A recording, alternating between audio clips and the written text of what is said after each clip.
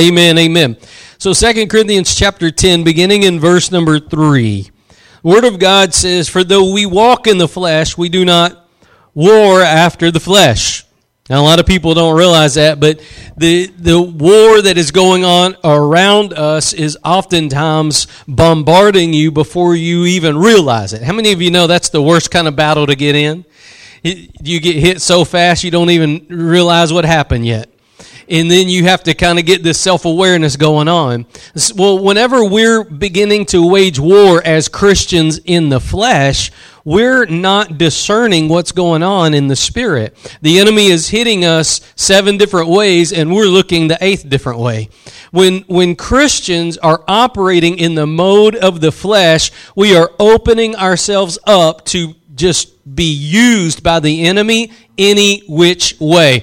And what we see in our own lives is when we're walking in the Spirit, we're walking in victory, but when we're walking in the flesh, we're walking in defeat every single time.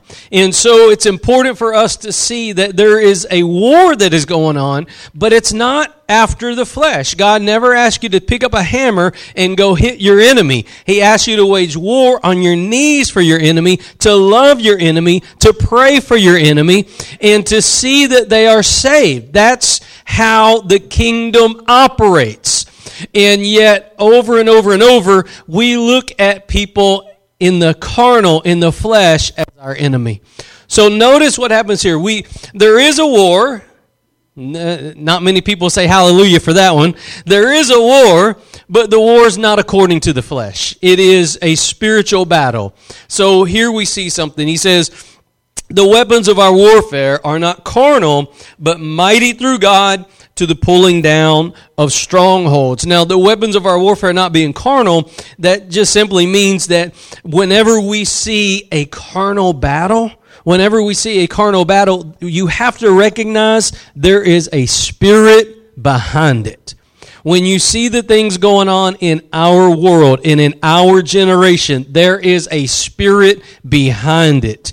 There is a reason why people are trying to manipulate currency. There's a reason why people are manipulating borders. The globalist movement. There's a spirit behind those things. It's not those people that are the enemy. It is the spirit behind those agendas that are seeking to establish rule and reign over Christians. So here we see that there is a warfare, there are weapons. Now this I want you to pay attention to, verse 5. He says, "Casting down imaginations and every high thing that exalts itself against the knowledge of God, and bringing into captivity every thought to the obedience of Christ." This is something I want you to see, that we're called to take every thought captive to the obedience of Christ.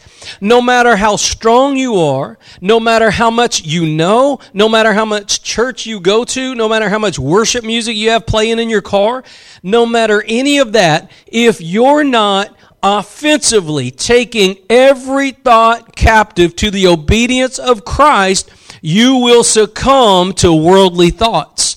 You have to be on that offensive where those thoughts are coming in. You have to take those things captive to the obedience of Jesus Christ. Now, what we're talking about is those thoughts that come into our mind. Those are the things that the enemy uses to wear down saints. The enemy will use the thought life to begin to wear down saints. He will attack you in the thought life quite often, more than any other way. It is in the mind that the enemy will begin to wear down the strongest of saints. He will begin to plant thoughts in there. And when you allow an ungodly thought to be harbored in your mind, it will inevitably get into your heart, and then it will inevitably manifest in your life. See, the enemy plants those thoughts, and if you allow something that's ungodly to stay there, it will manifest.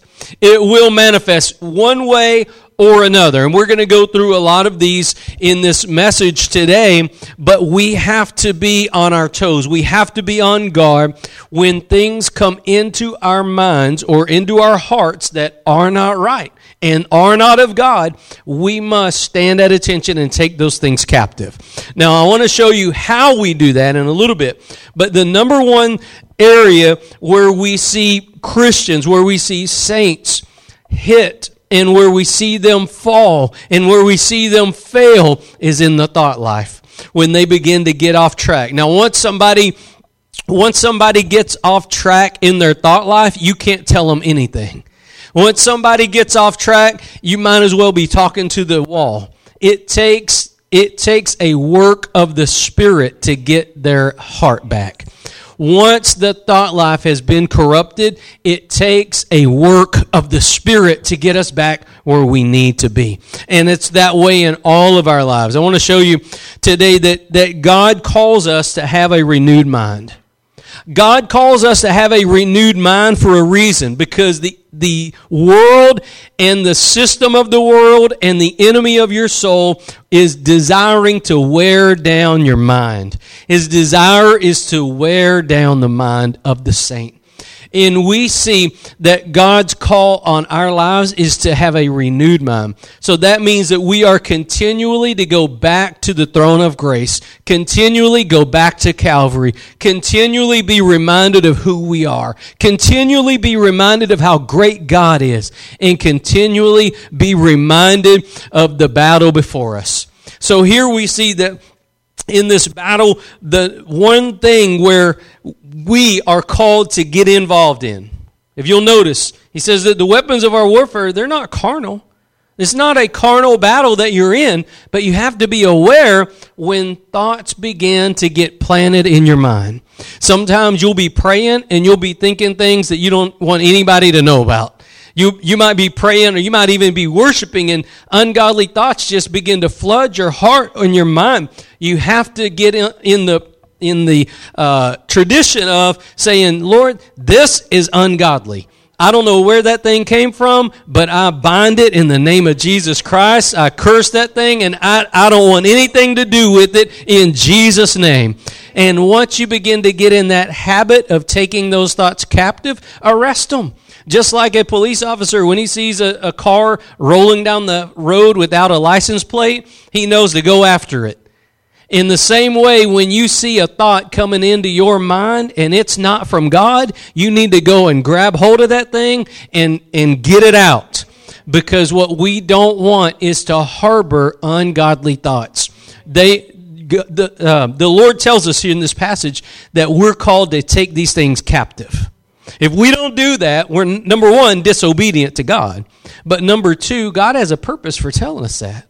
Because no matter how strong you are, no matter how much of the Word you know, you can be misled when you hold on to ungodly thoughts. The strongest of the strong can be misled. We must have our minds renewed by God. So I'll show you that if you'll go over with me to Romans chapter 12, I'll show you this. In Romans chapter 12, the Apostle Paul gets into this. There's a reason why God wants us to keep our minds renewed. The reason is because we live in a fallen world.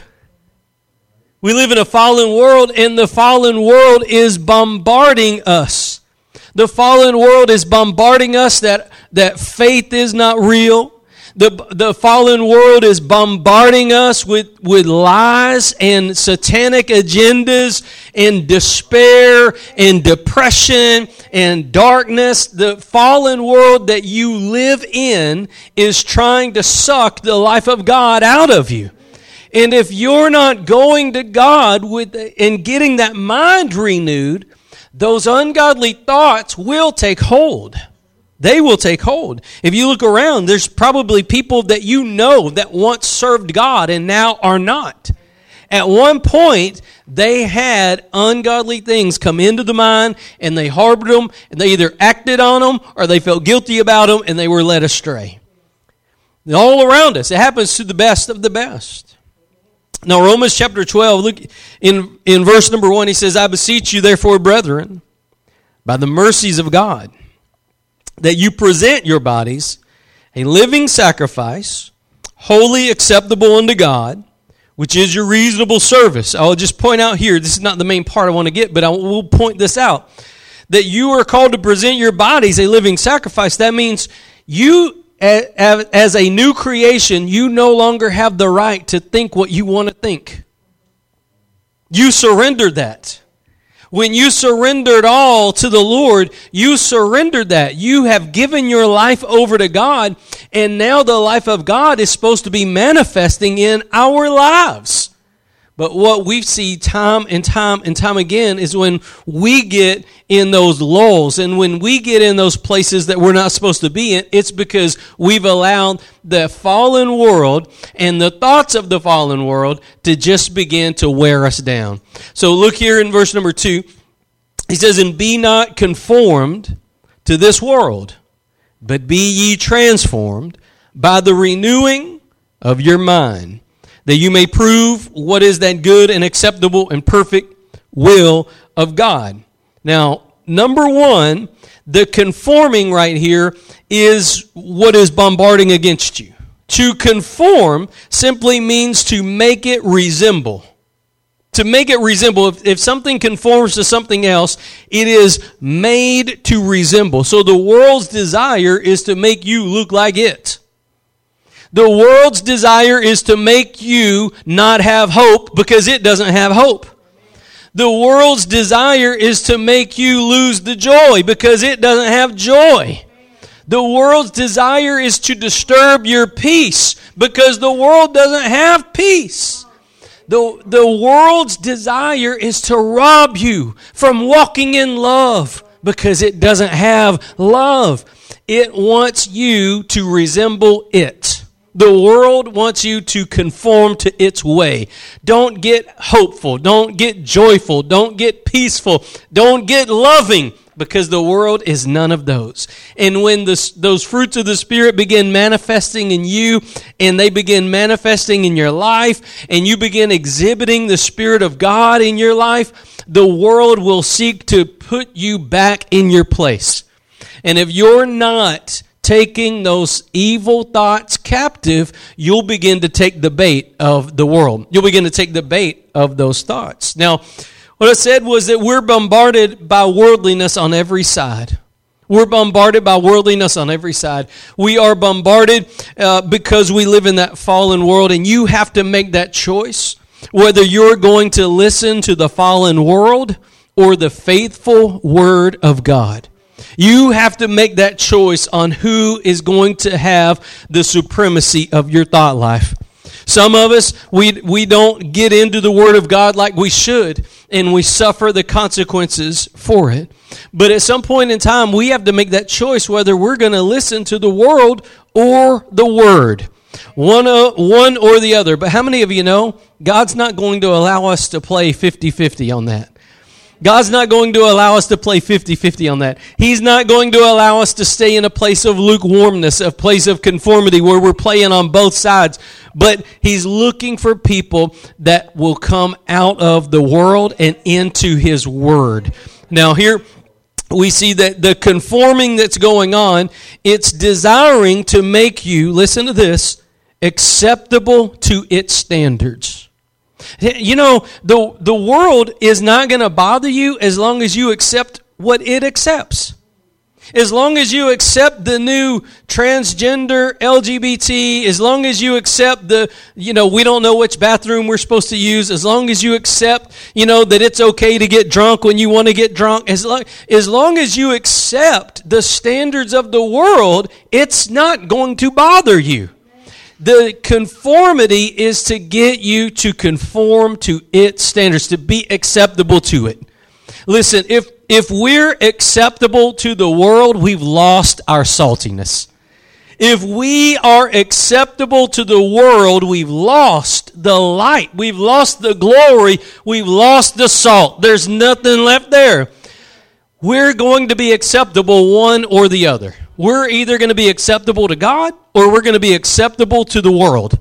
Now, we have to make those choices, and the way that the world begins to get us to waver is in our thought life. But this conforming that takes place is a wearing down of our standards. A church can't allow its standards to waver. A Christian can't allow its standards to waver. Once we begin to backpedal, the enemy pushes. Once you allow the enemy to get you going backwards in one area, he'll come at you 7 more areas. Once you begin to watch, what you shouldn't watch, you'll begin to listen to what you shouldn't listen, and then you'll begin to speak what you shouldn't speak. Then you'll begin to do what you shouldn't do, go where you shouldn't go, and then you'll begin finding yourself back in that place that God brought you out of. And you'll be more blind than you ever were at the beginning. So the conformity, it comes upon Christians. The world's not getting the world to conform. It's already got it.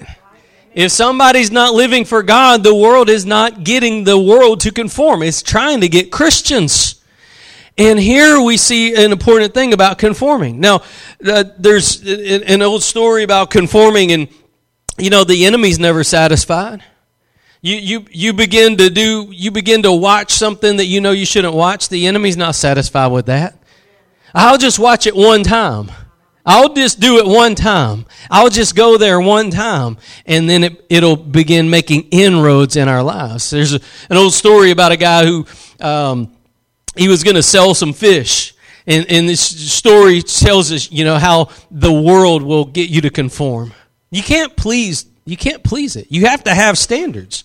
But he said he sold fish, and he put up a sign that said, fresh fish sold today. Fresh fish for sale today.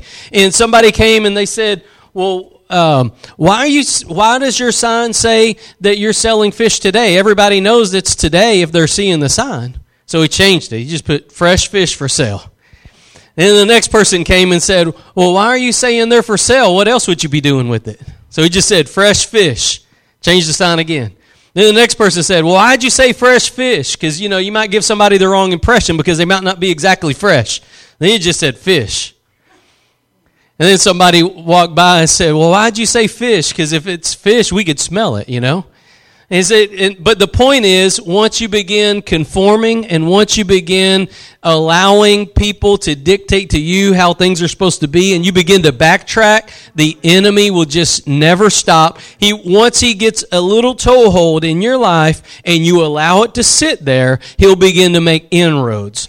And we see this in our thought life is how it starts. Our thought life. Well, I don't have to read the Word of God. I don't have to read the Word of God today. I went to church. It was a common tactic. I went to church yesterday. I don't have to pray today. I don't have to go to church Wednesday. I went on Sunday. I don't have to go witnessing. I went to church. I gave a little bit extra, so I don't have to give. I don't have to, do. It starts in the thought life that, when we talk about backsliding and we talk about losing the fire of God in our lives, it always starts in the thought life. The enemy makes the most inroads not in the physical manifestations, not outwardly. The enemy's not going to come at you with a pitchfork in a red suit and a tail and say, I'm about to steal the fire out of you.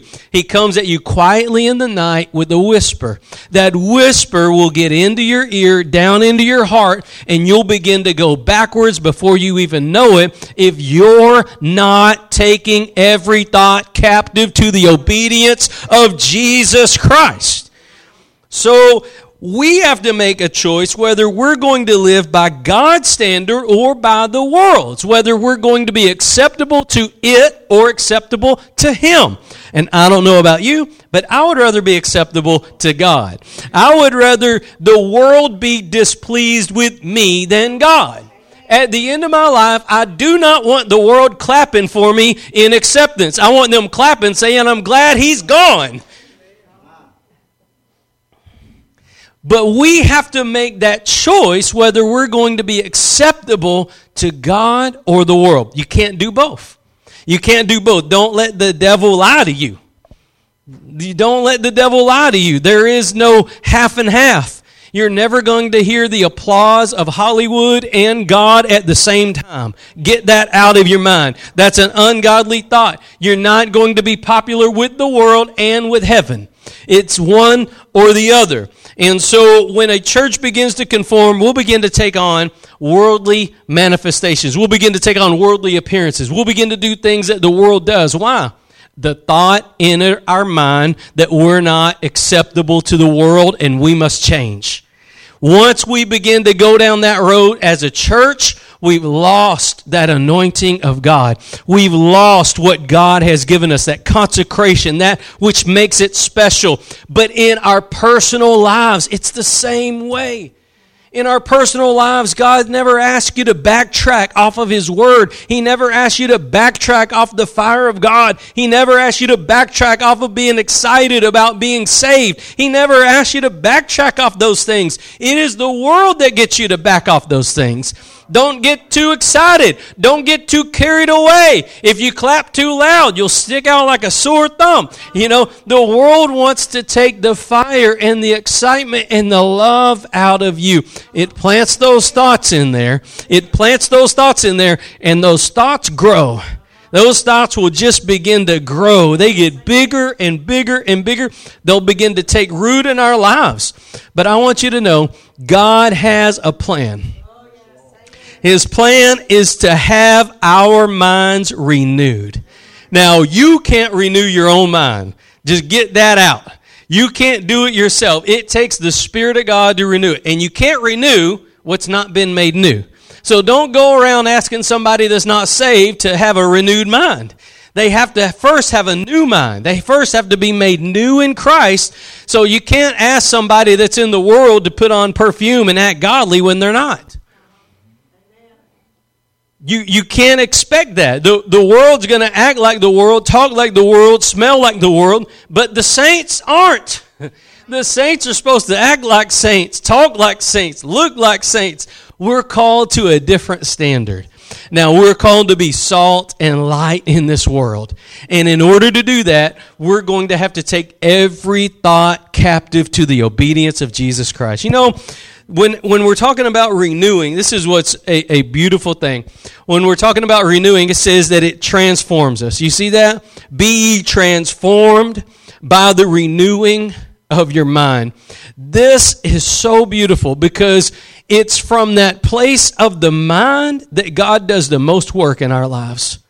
Once we begin to set our minds upon God, God will begin to do a new work in us. This renewal that takes place is when God restores the joy of our salvation. You know, it takes a work of God to do that. God can get you excited about something, and God can get you to that place where you remember that He didn't have to love you. He didn't have to shed His blood for you. He didn't have to forgive you. He didn't have to give you grace. He didn't have to give you mercy, but He did. And once we begin to go down that road and we begin to think on those things, and God will begin to renew us and restore us, and we'll begin to get new strength again in our lives. Now, there's a couple of things that I want to talk about this renewing. What happens? Sometimes in our lives, we get stagnant. Sometimes no matter how strong or how bold or how much what your title is in church, the best saints will often get stagnant. Stagnant is when you feel like you're walking in mud. You feel like you're walking in quicksand. You're not getting anywhere. You're not gaining any traction. And everything you do, it's the same result. Nothing ever changes. The same thing over and over and over. You kind of get stagnant. You lose the fire of God. This is when the enemy begins to do his work, because nothing's ever stagnant with God. If you think about even in Moses' life, Moses had to spend 40 years on the backside of the desert, but he was faithful because when God appeared to him in the burning bush, he went after God.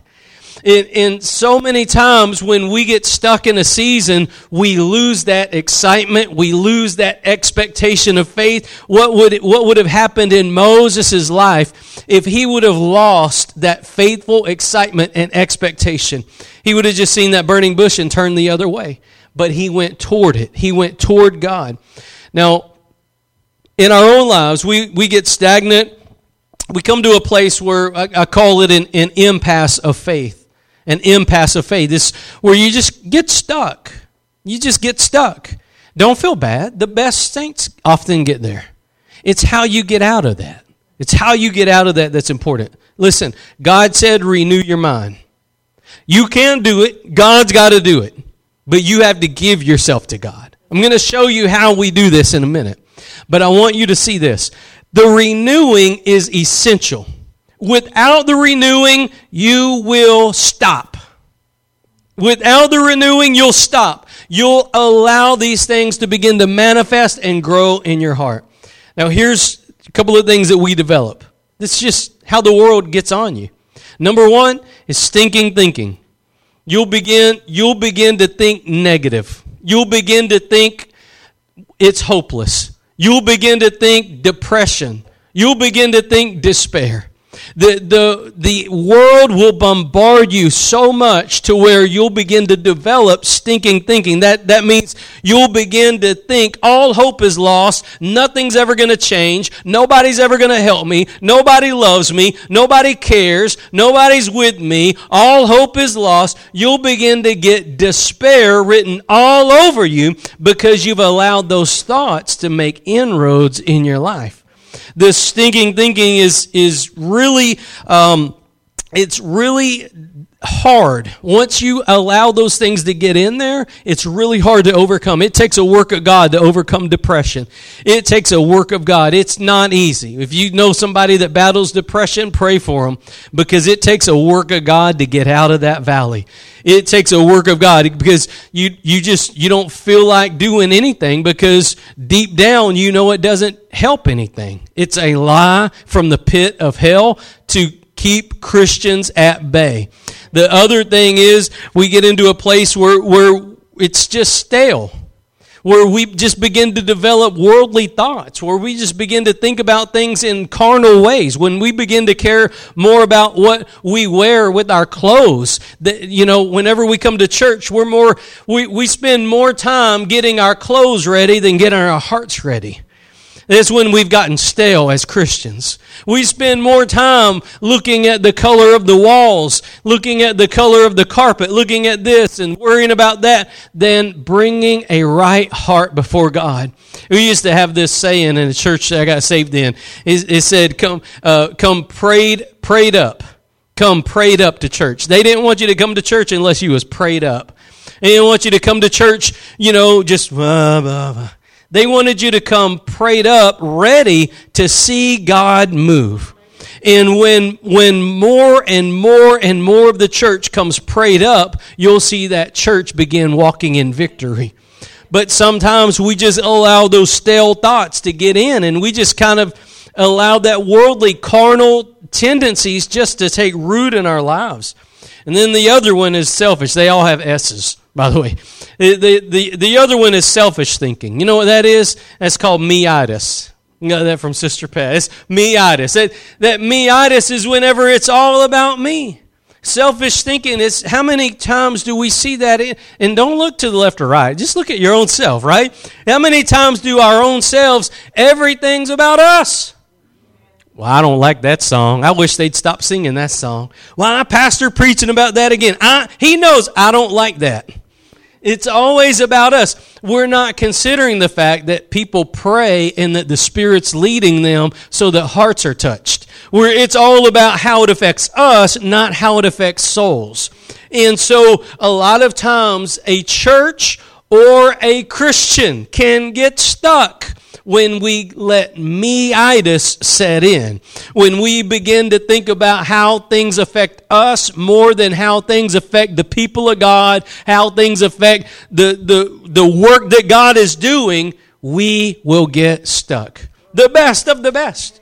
You can have the Sunday school superintendent get stuck in me-itis. You can have pastors get stuck in me-itis.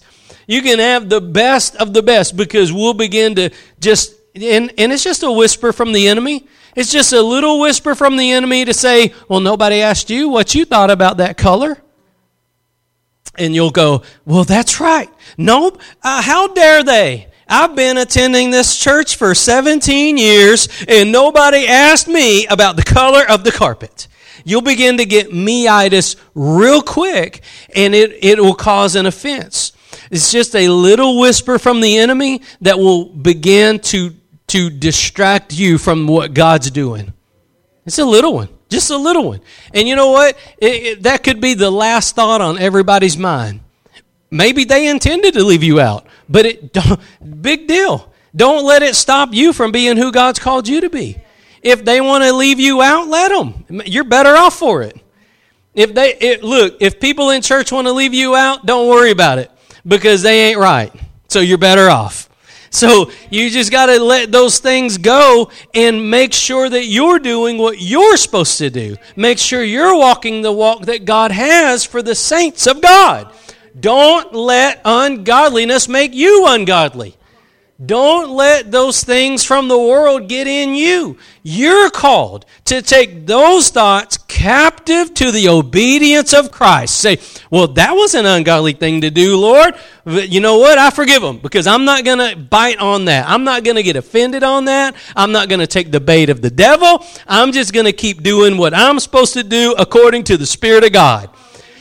Me-itis will get the best of the best Christians stuck. So how do we begin to get into this place where we get renewed? Well, here's something important I want you to understand. Why? Why? Another reason. You know, you ever heard that saying that flies never settle on boiling water? You ever heard that saying? You never see it. You'll never see a fly settle on a boiling water. You know why? They just don't do it. Now, if you eat some chips and one falls on the ground, a fly will get on that. You'll get on something that's fallen down on the ground that's stale. But a boiling pot of water, a fly won't sit on. In our own lives, we're called to be boiling over for God. We're called to be on fire for God. We're supposed to have a fresh anointing, a fresh fire in our soul, in our spirit. And look, God's not on vacation.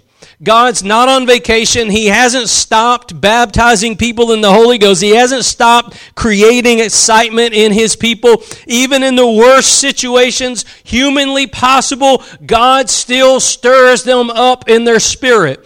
And so it's possible for you to get stirred up even if you feel like you're in Mundaneville. Even if you feel like you're in Boringville, even if you feel like nothing's ever going to change and nothing's ever going to be different, even if you feel like you're stuck, I want you to know God has not gone on vacation. He is still ministering to souls today. And if we'll get in our mind that we're called to move forward, we're called to move forward to be boiling over with the Spirit of God, then we won't see these ungodly thoughts begin to manifest. Now, if you'll turn with me to Psalm 139, I want to show you how we can be renewed. Now, to be renewed is simply to prevent backsliding. Simply to prevent backsliding. It purifies us. It purifies us. It prevents backsliding, and it's made possible by the Spirit of God. Now, here in this passage in Psalm 139,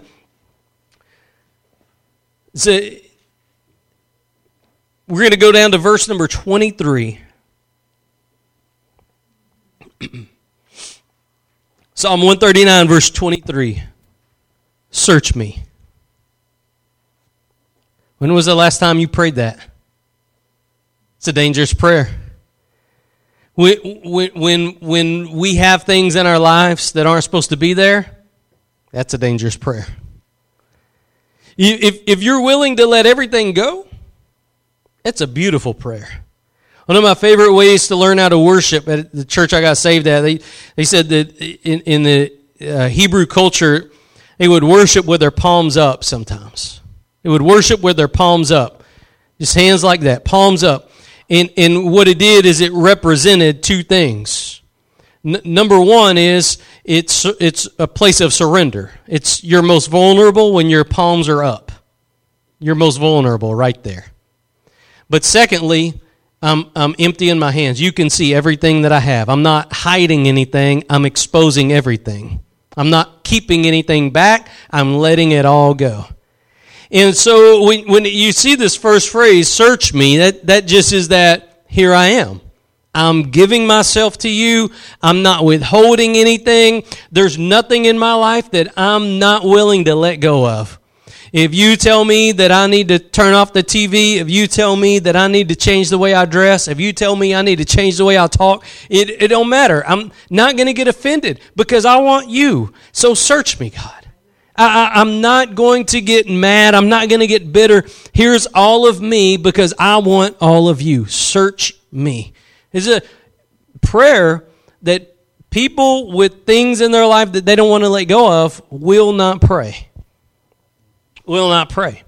Search me. It says in verse 23, search me, O God, and know my heart. Try me and know my thoughts. You see, God knows those things already. I want you to know that. I want you to know already God knows your heart and He knows your thoughts. But what is He looking for? As you see this passage and you reflect on it, meditate on it, why would somebody pray, God, search my heart, when you already know it? It's a prayer of surrender. It's a prayer of surrender. It's a prayer of coming to the Lord and emptying out the closet of the heart. Look, God already knows all things. God knows what you're going to do 5 minutes from now. You don't even know what you're going to do 5 minutes from now. God already knows because He's already there. He's omnipresent. He's in your past, your present, and your future all at the same time. He already knows what you're going to do in 5 minutes. You don't. So He already knows what's in your heart. He already knows what's in there. Why pray this? A prayer of surrender. A prayer of surrender. Giving God my heart. Saying, Lord, here it is. I'm not holding it back. Think about whenever Adam sinned in the garden. God comes down in the cool of the day to the garden, and God says, Adam, where are you? Did God not know where Adam was? He obviously knew where he was. He's God. He knows where you're at. He knows if you're giving your heart to Him or not. He knows if you're praying or not. He knows if you're on fire or backslidden or not. He knows. You can lie to everybody else, but you can't lie to God. He knows. So what is this prayer? It's the same thing as Adam. When Adam said, here I am. Adam could have stayed hid behind the bush and never spoken again to God. And you know, a lot of Christians are right there. A lot of Christians may have done something they shouldn't have done or thought a thought they shouldn't have thought, and they got stuck behind that bush. And God said, hey, Christian, where are you? And they didn't say a word.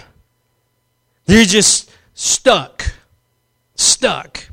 A lot of times we see this, you know, when you talk about Adam, when we're like, oh, Adam sinned. But look, Adam came out.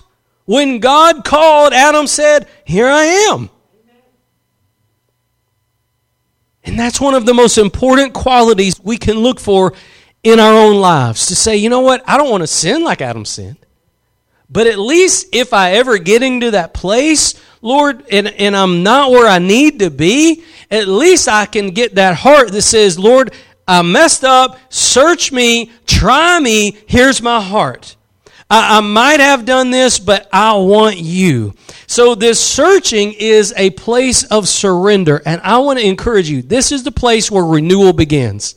I want to encourage you right now.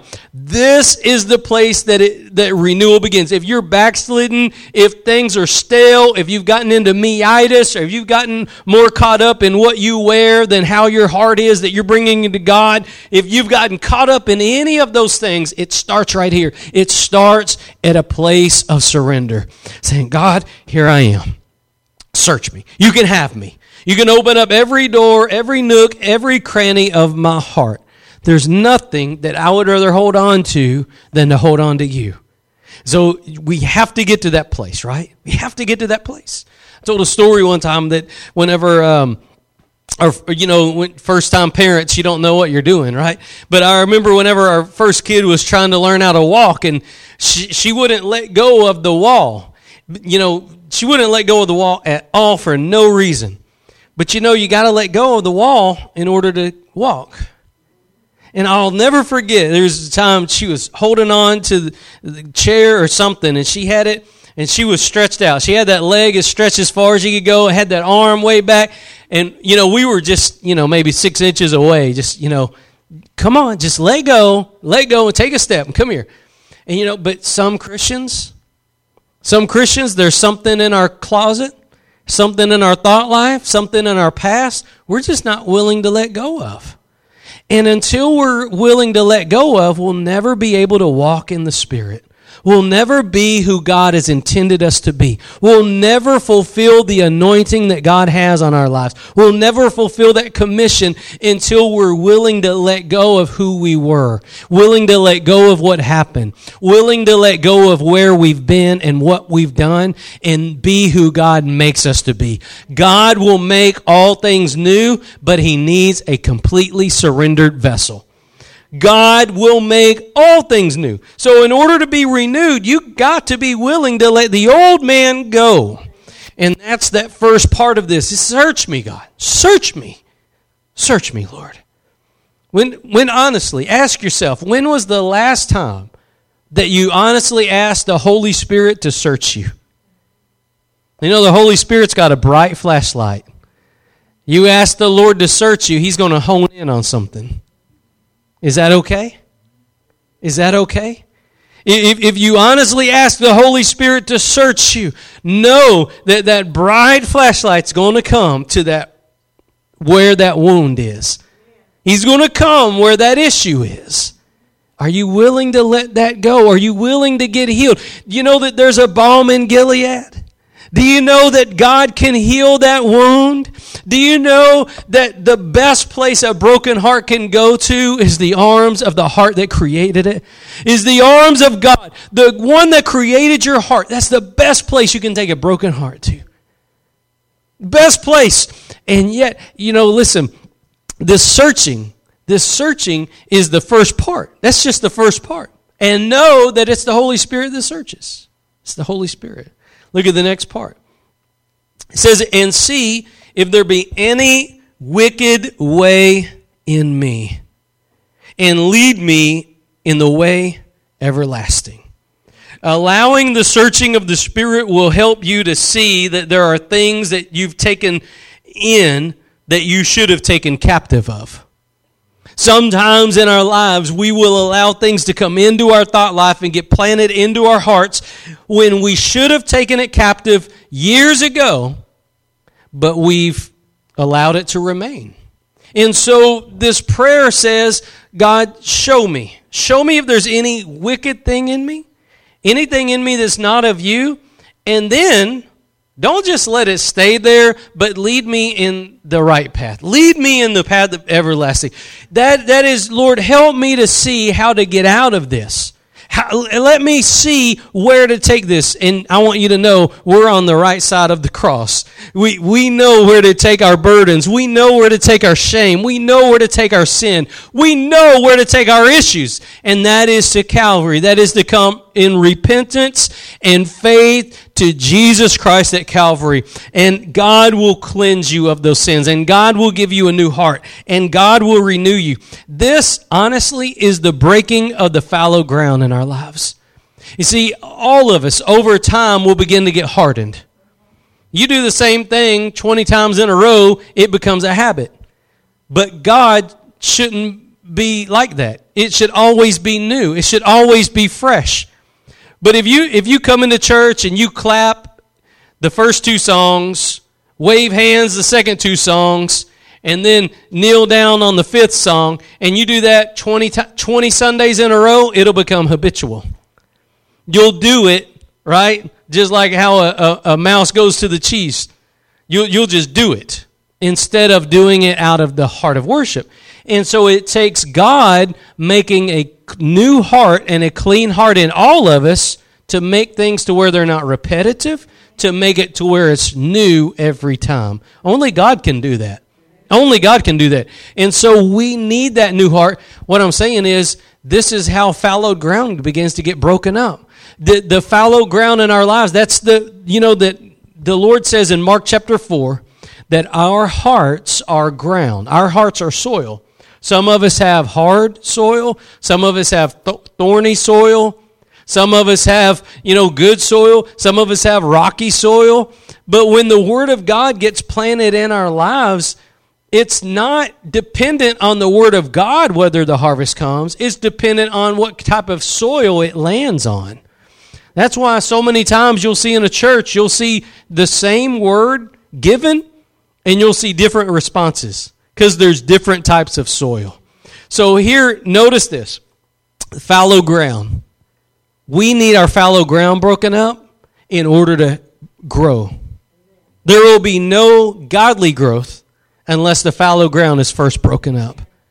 Some of us don't have that urgency. Some of us don't have that desire. Some of us don't have that expectation that God can make all things new. Some of us just don't have that. And we need that sense of urgency and expectation that God can and will make all things new when we surrender our lives to God again. And once we begin to do that, once God begins to search us, then that fallow ground will start breaking up, and then we'll start coming to God with a heart of faith again. We'll start coming to God and believing that all things are possible again. And then we'll begin to say, you know what? God is good. Even in the season that I'm in, God is good. Because once that fallow ground begins to get broken up, we'll begin to see God in everything. We'll begin to see God in everything. Now, a couple of things I want you to see is that the unrenewed mind is going to stay in a place of criticalness. The unrenewed mind, no matter how much Bible trivia you know, if you're not allowing the Spirit of God to search you and renew you, one of the default positions is to be critical, to criticize.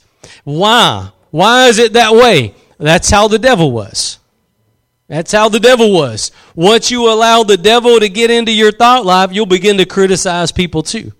To be critical is one of those areas that, when we're not walking as we should in that renewed mind, we begin to get very critical very quickly. To be critical. That is, you know what? Well, I wouldn't do it that way. I wouldn't do it that way. If they really cared, they would do this, and they would do this, and they would do that. Well, you know what? They might. But God is good in spite of what they do or don't do. We sing a song, He's a lily in my valley. I mean, God is good in every season. God is good on the good days and the bad days. Everybody on earth might forsake you, but I promise you, God will be beautiful to you. If you'll keep that heart surrendered to God, everybody else may leave you, but God won't.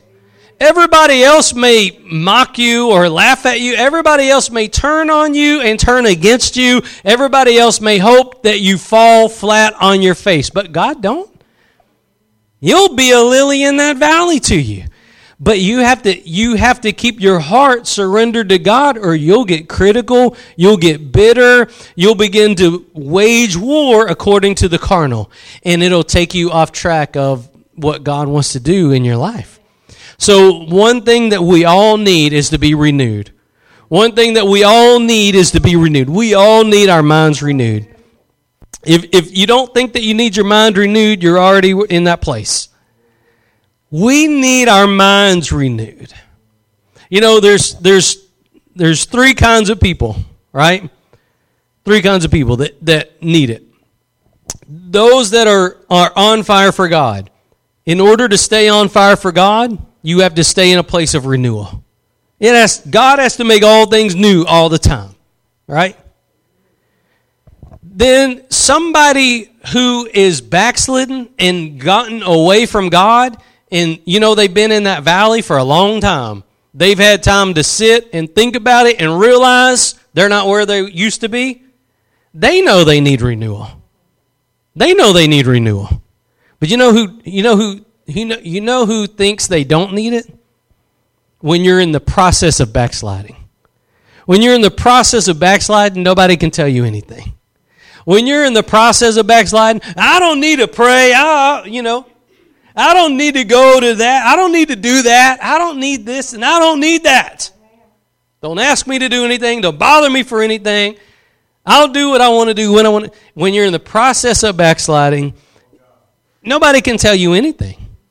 But once you've gone all the way back into that place of backsliding and you're down there in that valley, you know you're not where you're supposed to be. You know it. That's when you know you need to be renewed. That's when you know you need it. There's three people. Two of them know they need it. The one's totally in the front, and the one's totally in the back. The ones in the process, they don't. They don't. Now, the thought life is what I want you to see. God's desire is to purify and renew the thought life. His desire is to purify and renew the thought life. Thought life is dangerous. If you don't allow God to renew it, if you don't take those thoughts captive, those thoughts can begin to manifest. Those ungodly thoughts can begin to manifest. Now, there's one other passage I want to show you is in Mark chapter 12. We'll close here. Mark chapter 12. Our thoughts.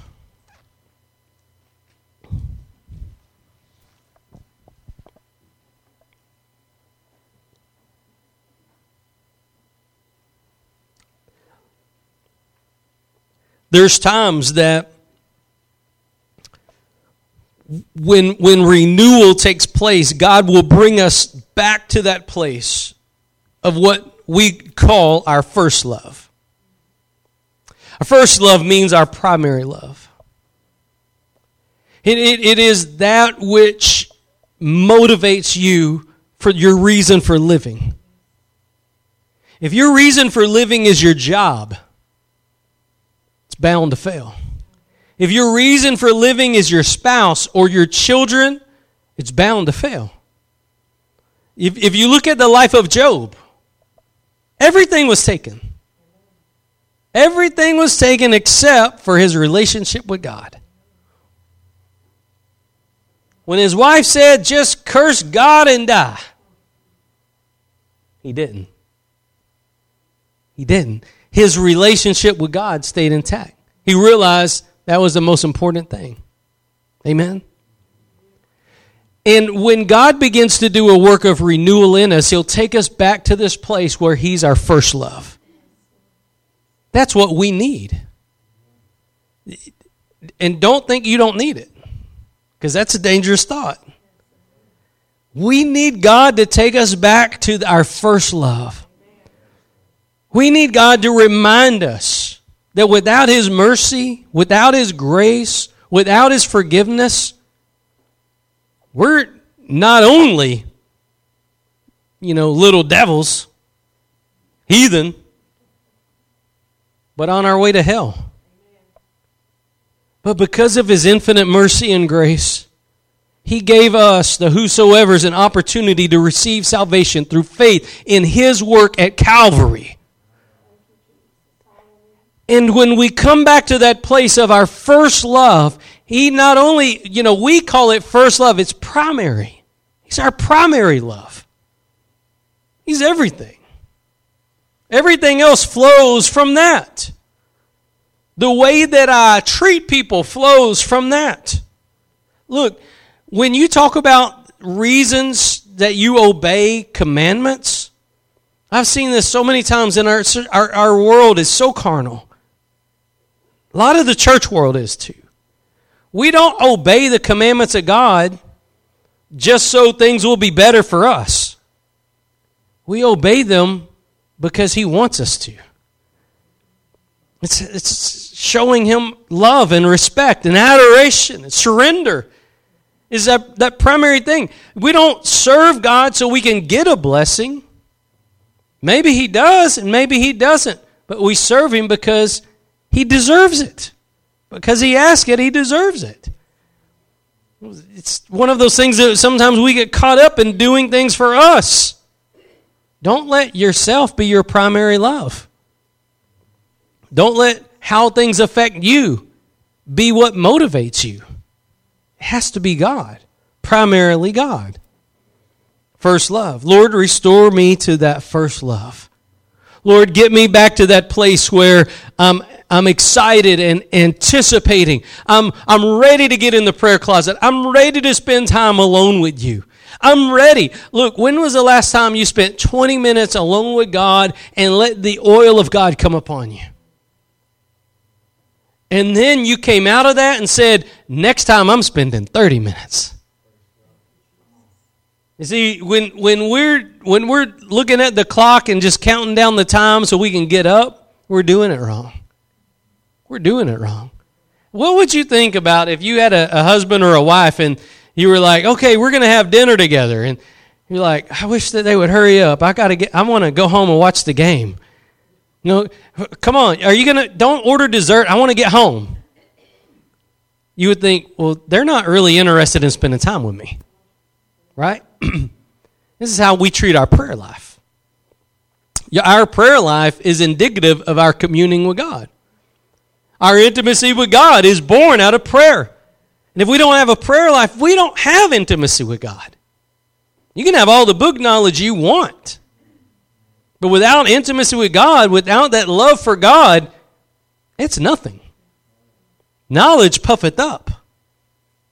Knowledge puffeth up. So we see there's an important quality that God's looking for, and it's to restore our first love. To restore a heart of worship. That our first and primary desire is to be intimate with God. To commune with Him. We're looking, anticipating opportunities to pull away from the crowd like Jesus did. If Jesus pulled away from the crowd and went up to the mountain to pray and be intimate with the Father, shouldn't we? Shouldn't we? I mean, if that motivated Him, shouldn't it motivate us? Shouldn't it motivate us? So this is why He says in Mark 12, verse 30. We'll read verse 29. Somebody asked Jesus, what was the first or primary or greatest commandment? Jesus said, in verse 29, Jesus answered him and said, the first of all the commandments is, Hear, O Israel, the Lord our God is one Lord, and thou shalt love the Lord thy God with all thy heart, with all thy soul, and with all thy mind, and with all thy strength. This is the first commandment. The mind. Having our minds renewed and loving God with our minds is part of the greatest commandment. If we're not willing to get in that place where the Holy Spirit renews our mind, we'll never be able to love God right. We'll never be able to love God right. And if we get that part wrong, the other parts will begin to wane. The other parts will begin to dry out. The other parts will begin to get religious instead of relational. We'll begin to get motivated for the applause of men rather than the applause of heaven. We'll begin to please men rather than to please God. We'll begin to take on the appearance of the world rather than the appearance of God. We'll begin to see things from the carnal perspective instead of seeing things from a heavenly perspective. And it all starts in the mind, taking those thoughts captive. And if you get into that place where you're like, I don't even know, then you can just go back to Psalm 139, those last two verses. Say, Lord, search me. I may not know what's what, Lord, but I know this. I can at least open the door of my heart to you. I can at least open the door of my thought life to you, and I can at least welcome you in so that you can examine me, so that you can bring the searchlight of the Holy Spirit and help me to see that which I need to get out of. Lead me away from wickedness and lead me into life everlasting, Lord. Only God can do that, and God will do that in a surrendered heart. If you're willing to surrender your thought life and you're willing to surrender your heart to God today, God will do that in you today, and you'll come out of this message with a renewed mind. Hallelujah.